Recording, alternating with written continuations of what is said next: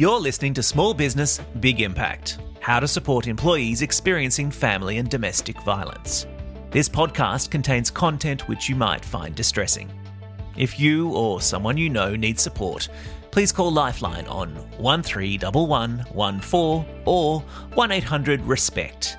That's 1-800-737-732. Welcome back to Small Business, Big Impact, a podcast about family and domestic violence created specifically for small business owners. My name is Gretel Colleen. In our last episode, we explored how to create a safe plan to support an employee experiencing violence and how to keep your other employees and workplace safe. But there's one important thing we still need to talk about. What happens if the person using violence is one of your employees? Because, of course, for a person to experience domestic or family violence, someone must be doing it to them. And that someone may work for you. So, let's have a look at a scenario. Mick owns a real estate agency in a big regional centre in New South Wales. A few months ago, he hired Kevin to do maintenance and repairs on the rental properties that the agency manages. Kevin had lived in the community for years and was extremely well respected. He coached the under-16s footy team, was captain of the men's team and volunteered for the Rural Fire Service. And Kevin's work performance was excellent. In fact, Mick recently promoted Kevin to property manager. But not too long after Kevin was promoted, word started circulating around the footy club that he was being violent with his partner. Mick doesn't usually listen to gossip, but he recently observed Kevin verbally abusing his partner after a football match, telling her she was a hopeless idiot and a terrible mother. She looked afraid as she got in the car. This morning, one of Mick's other real estate agents came in to see him. Kevin's partner is her friend, and over the weekend, she told her that Kevin had become violent with her. The agent tells Mick that she's extremely uncomfortable working with Kevin and wants Mick to do something about it. Okay, well, let's bring in an expert to learn more about this scenario.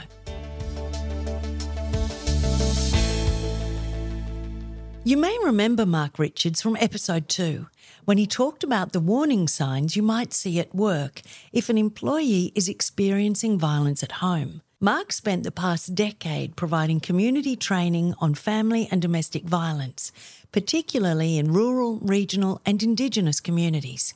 Mark, thanks for coming back. It's good to be here, Gretel. Thanks for having me. Now, over the past 8 episodes of Small Business, Big Impact, we've talked about how it's likely that a small business employer will have an employee who experiences domestic violence, given that 1 in 4 Australian women report violence in a domestic relationship and 1 in 13 men. And of course, for every person experiencing violence, there has to be someone using it against them, which means it's just as likely that you'll have an employee using violence. Are there workplace behaviours or warning signs an employer might see in someone who's using violence in home or family? Yeah, it's a great question. And look, most of the violence is behind closed doors. And sometimes that person will present themselves as a really top bloke, a really good bloke within community, as Kevin does in this scenario. They're sometimes able to kind of protect themselves as well through that bias that may exist within community. Yeah. And people become pretty clever really at disguising it. There are a few things I guess you could observe though, such as little regard for women in the workplace, maybe sexist comments or behaviour. It could even go a little bit further than that, where he's actually bullying other staff members or blaming them for his problems. Or you might simply notice something like repeatedly calling their partner at work all the time, and there's a bit of a pattern around that particular type of behaviour. Well, Kevin's behaviour at work has been exemplary. But Mick saw a different side of him after that footy match. And it's not just what he's observed. He also has the challenge of another employee telling him she doesn't want to work with Kevin. So what do you think Mick should do in this situation? Given the fact that another employee has said that she feels uncomfortable working with Kevin, means that Mick may really want to take some action around that. Look, if I were Mick, I'd make a time to talk to Kevin in private. I think I'd like to say something to Kevin maybe such as, is it okay if we have a bit of a difficult or tricky conversation? And I always like to start these conversations by saying, I've noticed. So something like, I've noticed that something's been spoken about in the office, but also in the wider community. And I'm not too sure if you're aware of it, but some people have been saying that you've chosen to use violence against your current partner. So how should Mick prepare for that conversation? That's a great question. Look, the training manual for domestic violence counsellors working with men who use violence is 211 pages long. Wow.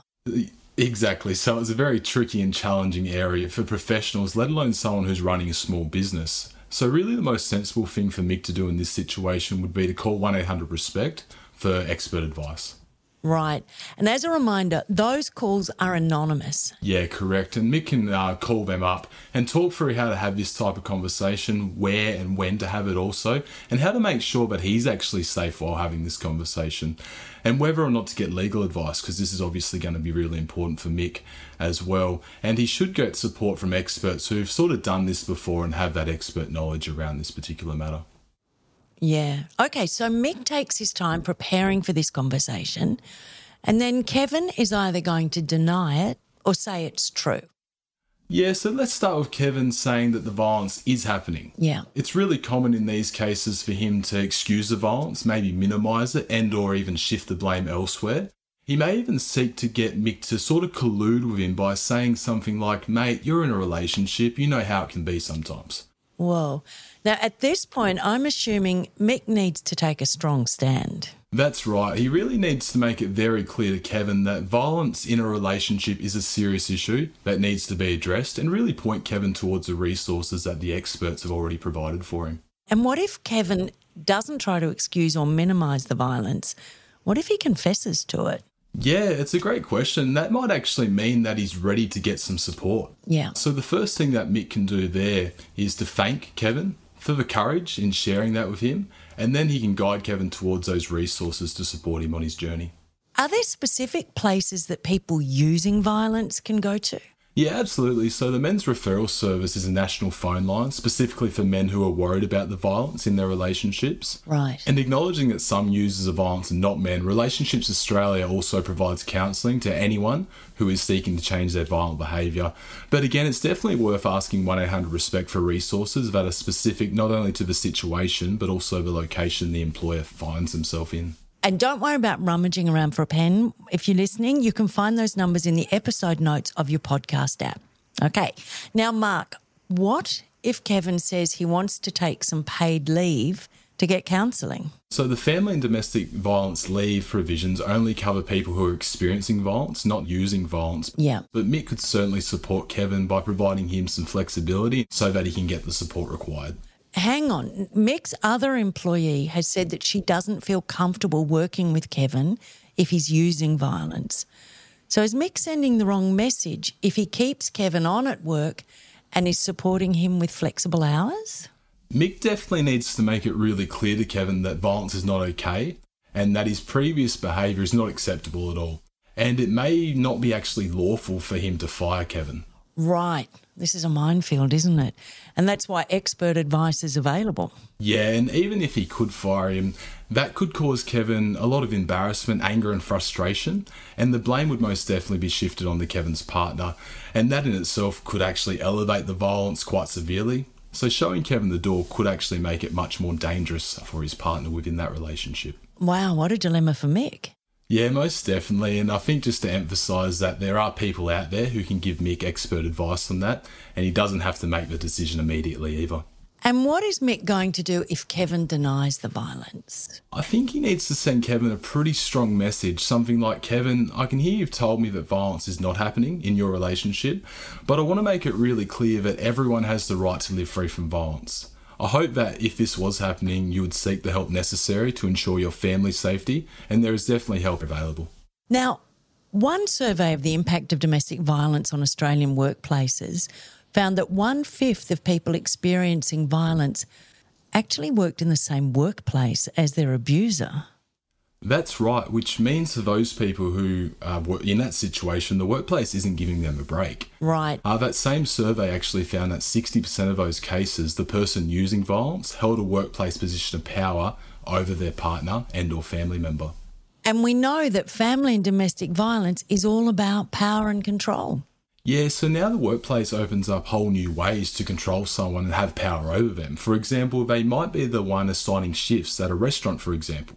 So they make sure their partner is always rostered on at the same time as them. Wow, that obviously opens up a whole new set of challenges for an employer. If one employee comes and says the other is using violence against them at home, does the employer have a duty to report that to the police? I'm aware that employers will be very worried about their legal responsibilities here. No, they don't have to report it unless the employee is under 18. Of course, if you actually witness the violence in the workplace, that could be a different situation. But again, there are resources out there to support the employer, and you don't have to solve this situation on your own. Right, and that leads us once again to remind everybody of 1-800-RESPECT. Yeah, they're definitely there to help, and the team does an amazing job. Mark Richards, thank you so much for joining me today. Thanks for having me. I really appreciate it. As well as 1-800-RESPECT, there are dedicated helplines for men who are using violence. In your episode notes, you'll find contact details for the Men's Referral Service and Relationships Australia. Each website has a variety of printable resources too. Thanks for your company today. In our next episode, our 10th and final, we'll look at 3 different workplace scenarios and have a conversation about the best way for a small business owner to approach each of them. It's a crucial episode. Don't miss it. This podcast has been produced for the Australian Government by Lifeline Australia. Lifeline delivers DV Alert, the nationally recognised training program for frontline workers dedicated to ending violence against women and children. We acknowledge the traditional owners of the lands on which we podcast, as well as those on which you are listening, and pay our respects to elders past, present, and emerging.